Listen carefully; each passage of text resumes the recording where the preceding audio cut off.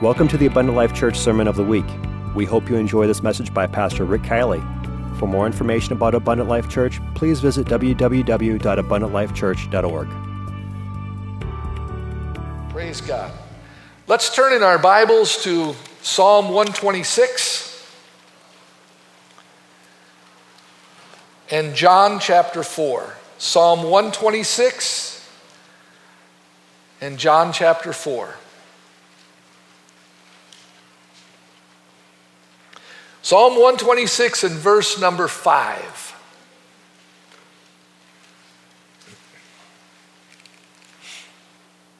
They that sow in tears shall reap in joy. Verse 6. He that goeth forth and weepeth, bearing precious seed, shall doubtless come again with rejoicing, bringing his sheaves with him. And then John chapter 4 and verse 35.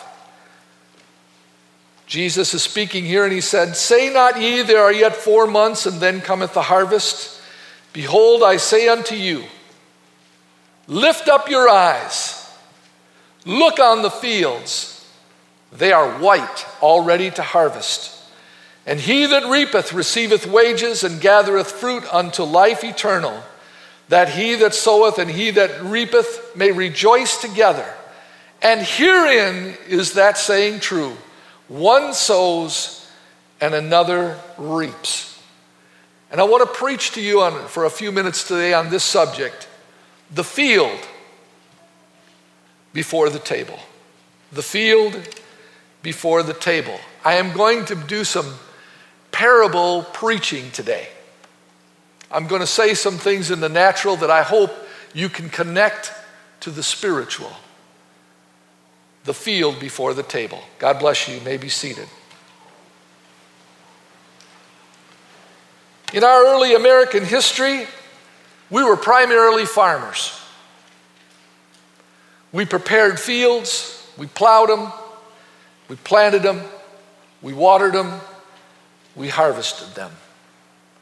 If you didn't prepare a crop, if you didn't raise animals, if you didn't know how to hunt or you didn't know how to fish, you were probably going to starve. There was nobody there to help you. It was just you and your family and God. And we had a great reliance on God, because if the weather didn't hold, the crops might not come in. The animals could freeze to death. We had a great trust in God, and we had a great work ethic. And the reason that so many of our families were large was because the more kids you had, the more farm hands you had.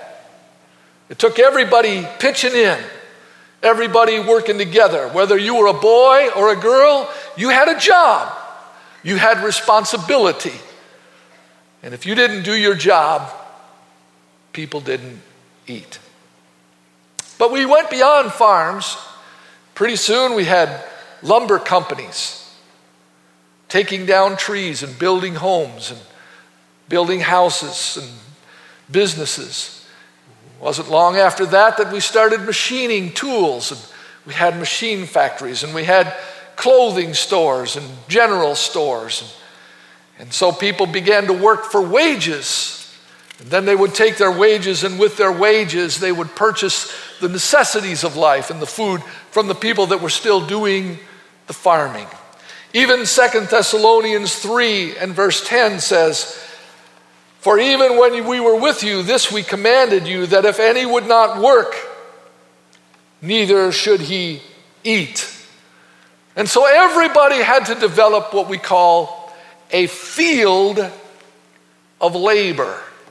It might be a literal field or it might be a job, but everybody had to learn a trade. There was no welfare. There was only the reliance even in the church initially. Do you know that the first welfare system really was the church? Everybody went to church on Sunday. Everybody was a part of a congregation. And if there were people that were injured or sick and couldn't take care of themselves, the church helped. The neighbors pitched in. Everybody did what they could to help until these people recovered from their illness or from their injuries. But there was no excuse for laziness. If you were able to work and you didn't work, then you were on your own. Sounds rather harsh, but it's necessary that all of us find a field of labor. In all honesty, most men get most of their identity from their job. They get up in the morning, they go to work, they provide for their household. That's their responsibility. They take great pride in it. And to be able to sit in a warm house, and boy, this time of year, you really appreciate it. To be able to sit in a warm house with indoor plumbing and have a Thanksgiving dinner and eat as much as you want and talk and enjoy one another's company and thank God for the blessings. I hope we're not too far removed from Thanksgiving, because God has blessed us He's blessed us abundantly, and we should be thankful and we should be willing to work. But I'm concerned that in our nation, we only want the table and we don't want the field. We want somebody to provide something for us with as little or no effort as possible. Let somebody else work and let them take care of me. That's not scriptural, folks. God wants us to work. He expects us to go to the field. He expects us to labor. He's given us an ability and an opportunity. And we are not only to be concerned about ourselves, but we are to be concerned about others. We should not only be concerned that there's enough food on our table, but we should have a food pantry. We should have a food pantry in our homes. People should be able to come over to our house, and we never charge them for a meal. How many of you have children that have brought their friends over and said, hey, my mom and dad won't mind. She just puts on a little more and you pray a little bit that the food will be multiplied, and it works out, doesn't it? We don't charge our friends when they come to our house, but there had to be some work done in the field and in the home before there could be anything that was put on the table. The ladies worked in the house. They prepared the meals. They kept the house. They made their own clothes. They did what was necessary. I feel so guilty sometimes. I'm a very fast eater because I'm wondering when the phone's going to ring next, and I can eat a meal in a few minutes. And I think to myself sometimes how long my wife has worked on a meal and set the table, and I eat it in 15 minutes, and then people have to clean it up and do the dishes. Don't you sometimes feel just a little bit guilty about what went on to the preparation of the table versus just the eating? Didn't think I'd get too many amens to that. But I do feel guilty sometimes. Don't forget to thank your wife for all the preparation and all the work that goes in. You big husky men, you must have some really good cooks in your house. I'm talking about me too. Let's take a look at Matthew chapter 13. We want the table, but we need the field. Matthew 13:3. Jesus spake many things unto them in parables, saying, behold, a sower went forth to sow. When he sowed, some seeds fell by the wayside.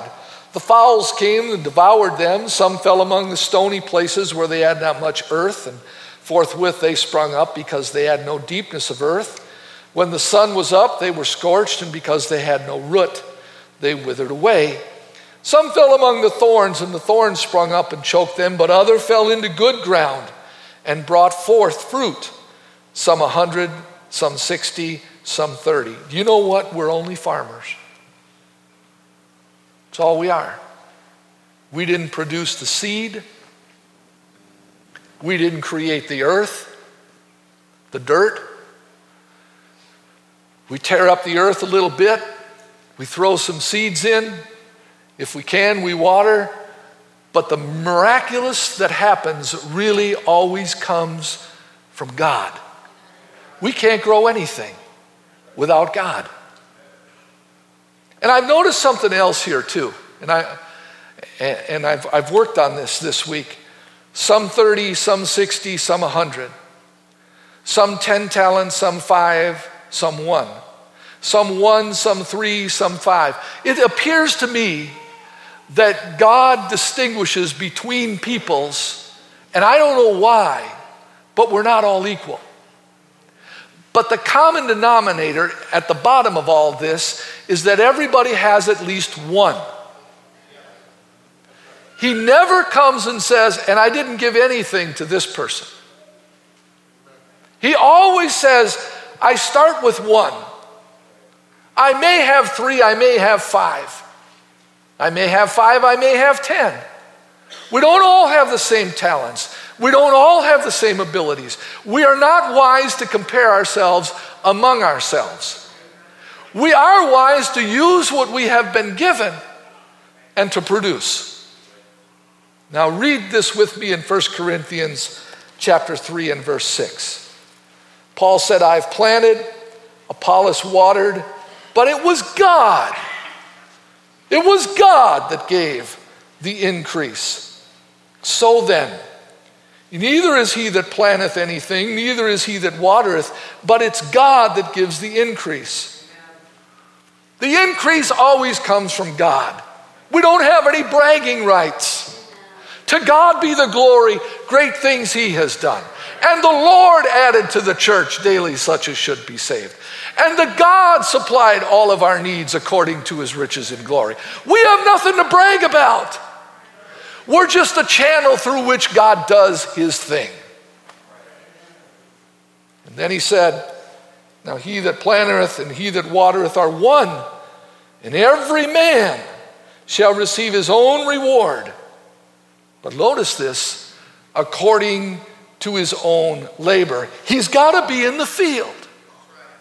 He's got to be working. For we are laborers together with God. We are God's husbandry. We are God's building. To God be the glory. Great things he has done. We're just a bunch of farmers trying to let God use us, doing the little we can for the much that he can do. My concern today, and it will be evident in my preaching over the next few minutes, is that we have too many people sitting at the table and not enough people in the field. Too many people sitting at the table, not enough people in the field. Lenny Wolf, my house is full. He wrote this song, but my fields are empty. Who will go and work for me today? It seems my children all want to stay around the table, and no one wants to go and work in my fields. He's saying the same thing that Jesus said in the text that I've read to you early. The fields are white unto harvest. There's no shortage of needs in the world. There's no shortage of sinners. There's no shortage of people that need to be saved. But there is a shortage of laborers. There is a shortage of servants. And we have not been called to sit. We have been called to serve. We have been called to serve. Of course, even the servers can fall into some pitfalls, and I'm only going to mention them for a moment, but they need to be mentioned. They that compare themselves among themselves are not wise. Don't look at your brother and your sister and say, you're not doing enough. You could do more. Look at all that I do and the little that you do. I'm disappointed in you. Read continually in Matthew chapter 13 where he talks about the seed, and you'll see that there's even tares in Matthew 13:24. Another parable he put forth unto them. He said, the kingdom of heaven is likened unto a man. He sowed his good seed in his field, But while men slept, his enemy came, and they sowed tares among the wheat and went his way. And when the blade was sprung up and brought forth fruit, then appeared the tares also. You know, we got problems in this church. Not everybody's doing right. Not everybody's involved. That's what's talked about here, tares in the house. People are always tearing things up. They're never putting anything together. You all laugh at me when I say to you that I can destroy anything. Say, you know what, if you got a project and you need something destroyed, if I can't destroy it with a hammer and a crowbar, I'll burn it to the ground for you. And you all laugh at me for that, because it's easier to tear things up than it is to build things. You don't need an education to tear things up. You don't need to go to school and learn anything about destroying stuff. But if you want to build something, well, that's going to take a little bit more effort and a little bit more skill. And so they're complaining about the tares. The servant of the householder, this is 27, came and said unto him, Sir, did you not sow good seed in the field? From whence are the tares? Why do we have these people among us? So he said unto them, Well, an enemy has done this. The servant said unto him, Will you then go, and would you that we would go and gather them up? And he said, No. Lest while you gather up the tares, you root up also the wheat with them. Did you hear that? I remember when I was a young lad in the church, and Brother Tamil was the pastor, and I thought I knew quite a bit.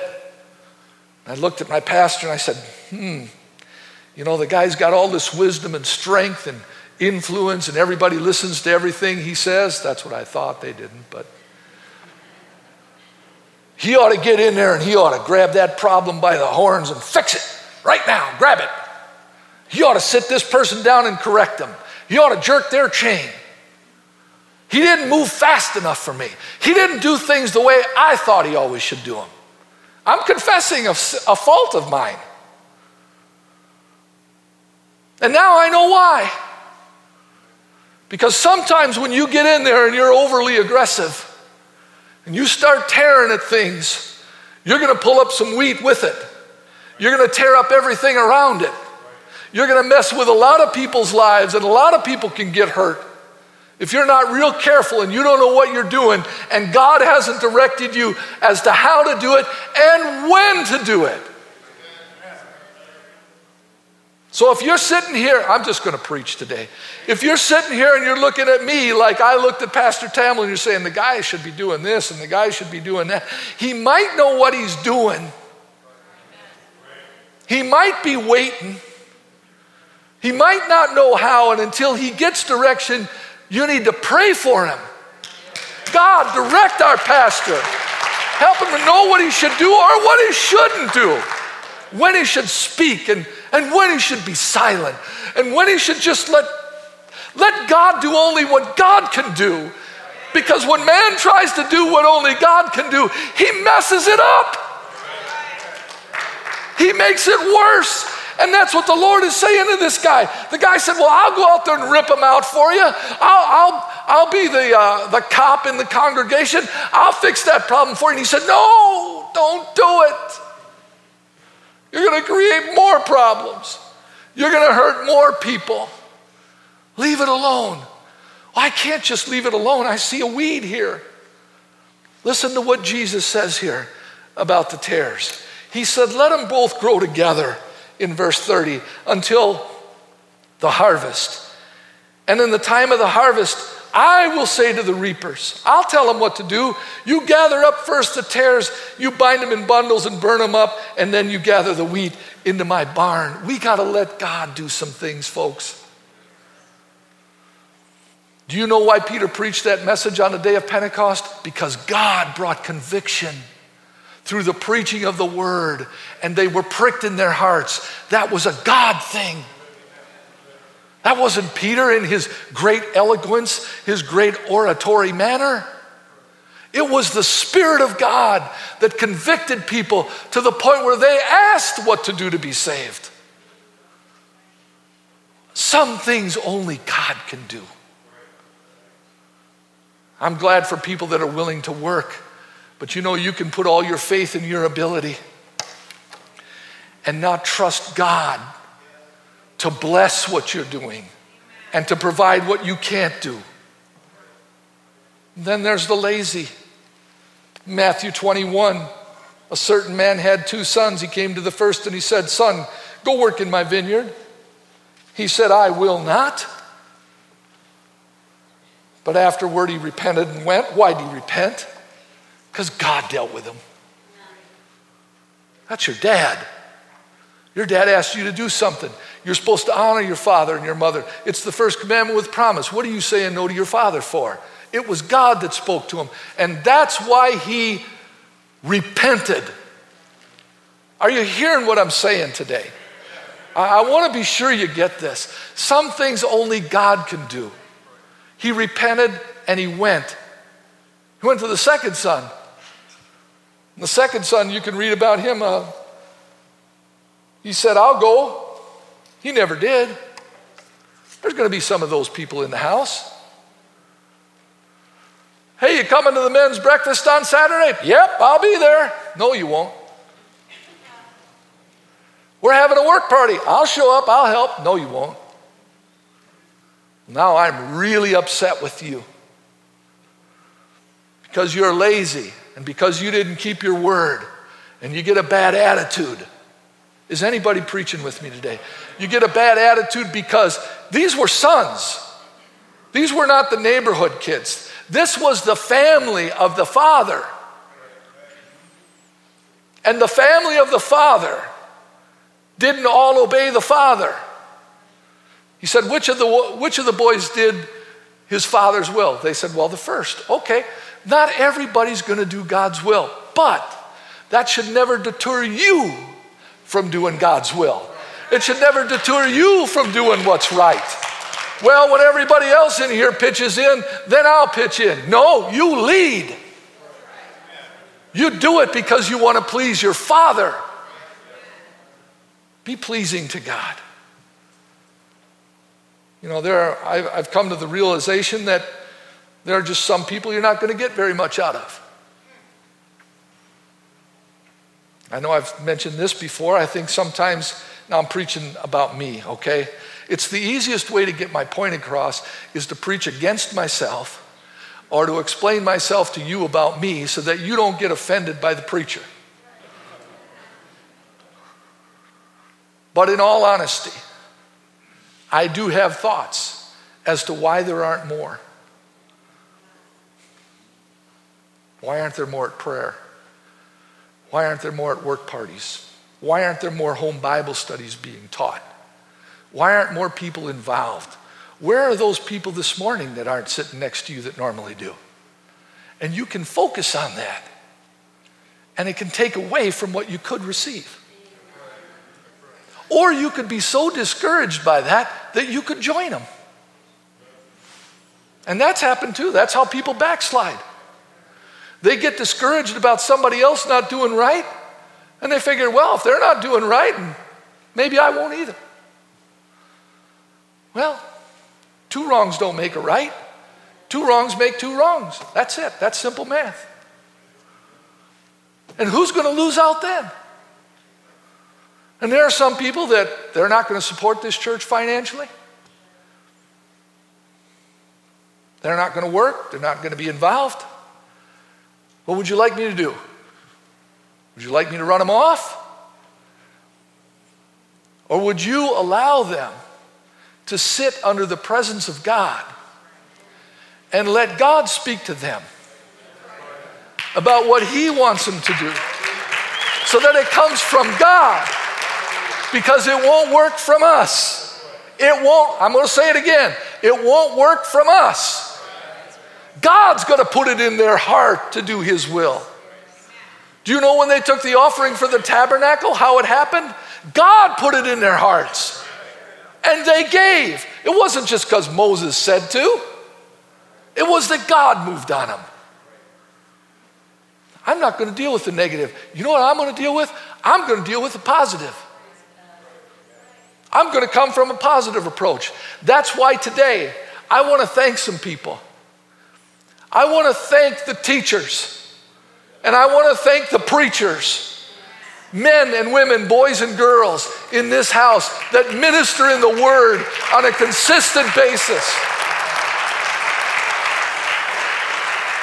They pray, they study, they preach their sermon all week long. I know Jeff Brown spoke at men's breakfast yesterday. I know he was preaching that all week long.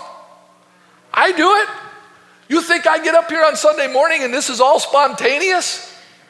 I'm preaching all week long. I'm on my walking trail. Lord, what is it that you want me to say to the congregation? Give me the information. Give me the scriptures.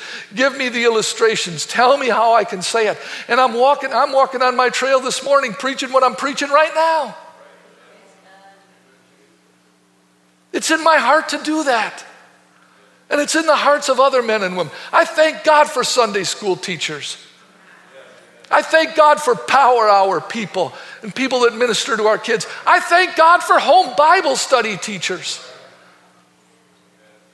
Thank God for them. I thank God for music. I thank God for people that have a gift that I don't have, that can sing. And they practice and they study and they listen to music and they train their voice. And they come early to church and they practice the songs before the congregation ever shows up.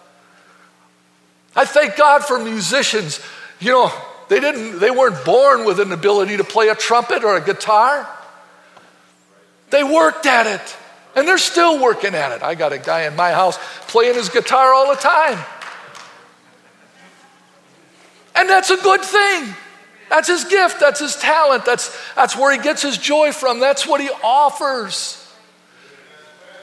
That's what these musicians and choir and music people do. You know, they're setting the table, folks. Do you get it? They're setting the table. They're preparing something for people that come to the house of God. I could go on with the leadership of this congregation and the trustee board that meet a couple times a month and all these people that work so hard. I thank you for that. I thank you for your willingness and your attitude and your cooperation and your desire to grow the kingdom of God and for blessing the entire congregation, even the ones that don't work. I thank you today, congregation, for your generosity and your faithfulness in your tithes and in your offerings. I thank you, congregation, for a heart for the house, for your willingness to make a commitment and a sacrifice that you could blow the money somewhere else. I'm sure there's lots of things you'd like to have that you could buy if you didn't contribute to missionaries or a heart for the house.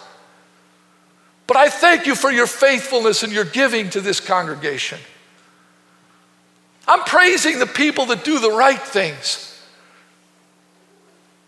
And I'm thankful for the people that will go to the field.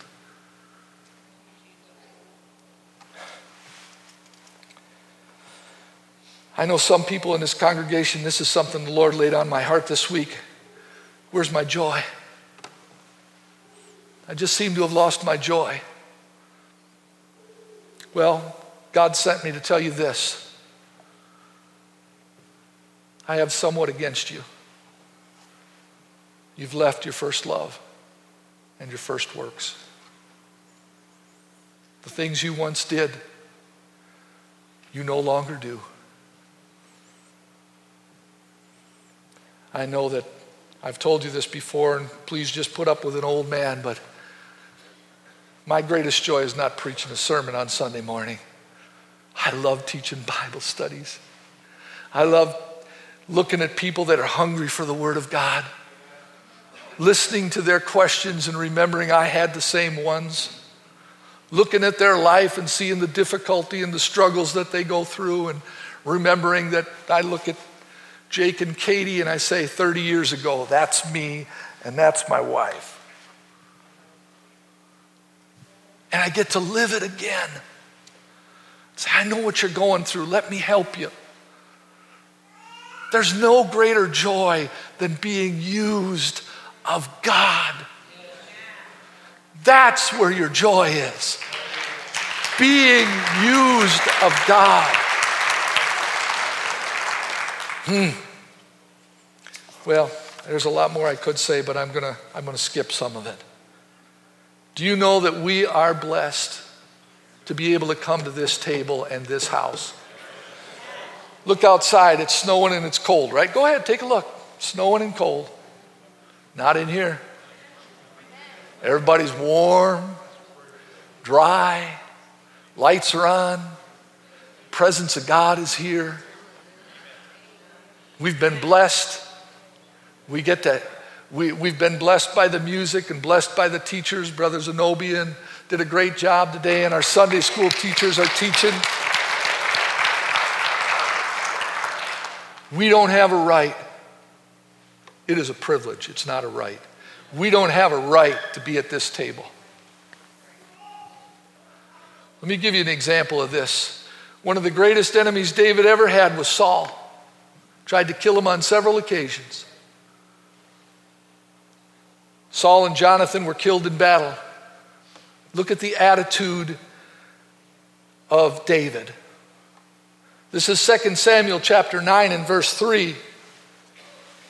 This is what David said, "Is there not any of the house of Saul," they're dead now, "that I may show the kindness of God unto him?" Boy, I like David's attitude. What an attitude. And Ziba said unto the king, "Jonathan had a son, but he's lame in his feet." Now let me explain to you that you are not allowed to sit at the king's table if you are imperfect or blemished in any way. Got a broken nose? You don't eat at the king's table. You can't walk, you can't hear, you can't see. Any defect, any of that, you're not allowed at the king's table, because only perfection comes to the royal table. Okay? And this young boy, Mephibosheth, is lame in his feet. But verse number 5 said, David sent and fetched him out of the house of Micah, the son of Amiel from Lebador. Now when Mephibosheth, the son of Jonathan, son of Saul, was come to David, this is what he did. See if this isn't the way that we approached God and his table the first time. He fell on his face, the altar of repentance. He did reverence, and David said, "Mephibosheth," and he answered, "Behold, I'm your servant." That's the same way we talked. David said unto him, "Fear not, I will surely show kindness for Jonathan thy father's sake, and I will restore unto you all of the land of Saul thy father, and you shall eat bread at my table continually." You'll always have a place, Mephibosheth, right here at my table, the king's table. A lame boy who wasn't supposed to be there. And here's his reaction to that. He bowed himself and said, "What is your servant that you should look upon such a dead dog as I am?" We better remember where we came from, folks. You better remember the pit that God dug you out of. You better not become self-righteous and think, well, boy, God's got a good deal now that he's got me. But for the grace of God, and such were some of you, but you're washed, but you're sanctified, but you're justified in the name of the Lord Jesus and by the Spirit of our God. We are the Mephibosheth. We don't have a right. We have a privilege to be at the table. Revelations chapter 19 and verse 7. "Let us be glad and rejoice and give honor to him." This is the future, folks. The marriage of the Lamb is come, and his wife has made herself ready. And to her was granted that she should be arrayed in fine linen, clean and white. For the fine linen is the righteousness of the saints. And he saith unto me, "Write, blessed are they which are called unto the marriage supper of the Lamb." And he said unto me, "These are the true sayings of God." There's a table in heaven. And one day, I want to sit at that table. For now, I'll sit at this table after I've worked in the field. But one day I hope to see all of you at the marriage supper of the Lamb. But it's not time to eat at the marriage supper of the Lamb yet. It's time to work in the field. Let's stand together. It's time to work in the field.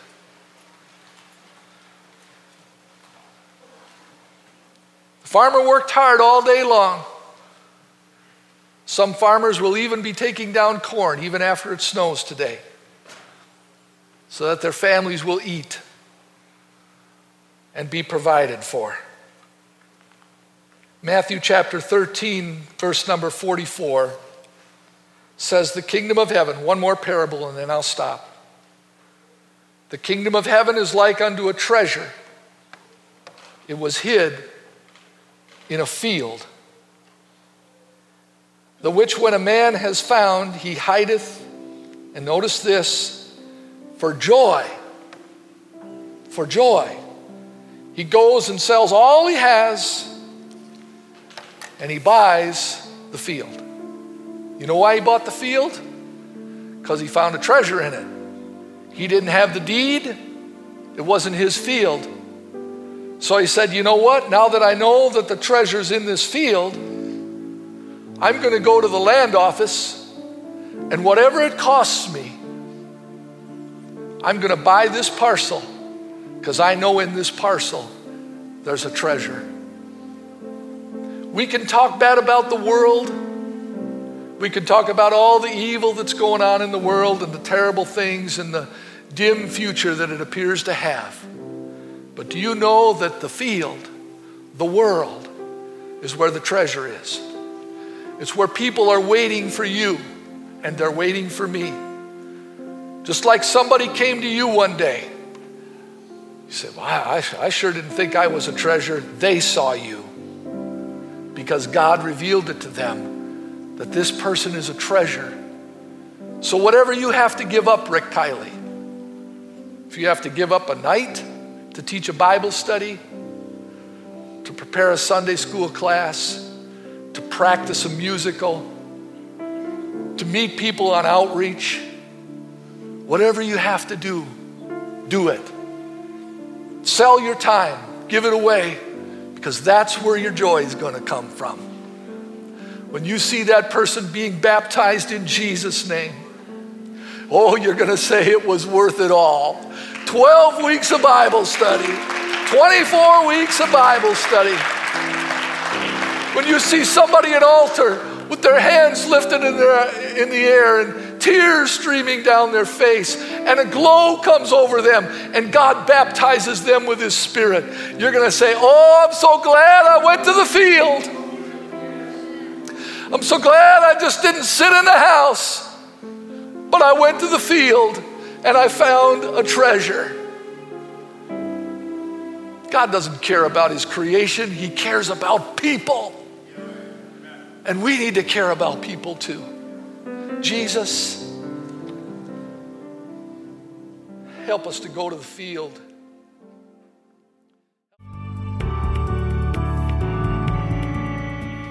Thank you for listening to this Abundant Life Church podcast. We pray it has strengthened your relationship with God and will continue to be a light unto your pathway to heaven. If you have any questions or comments regarding this podcast, please telephone our ministerial team at 262-965-5177 or email us at info@abundantlifechurch.org.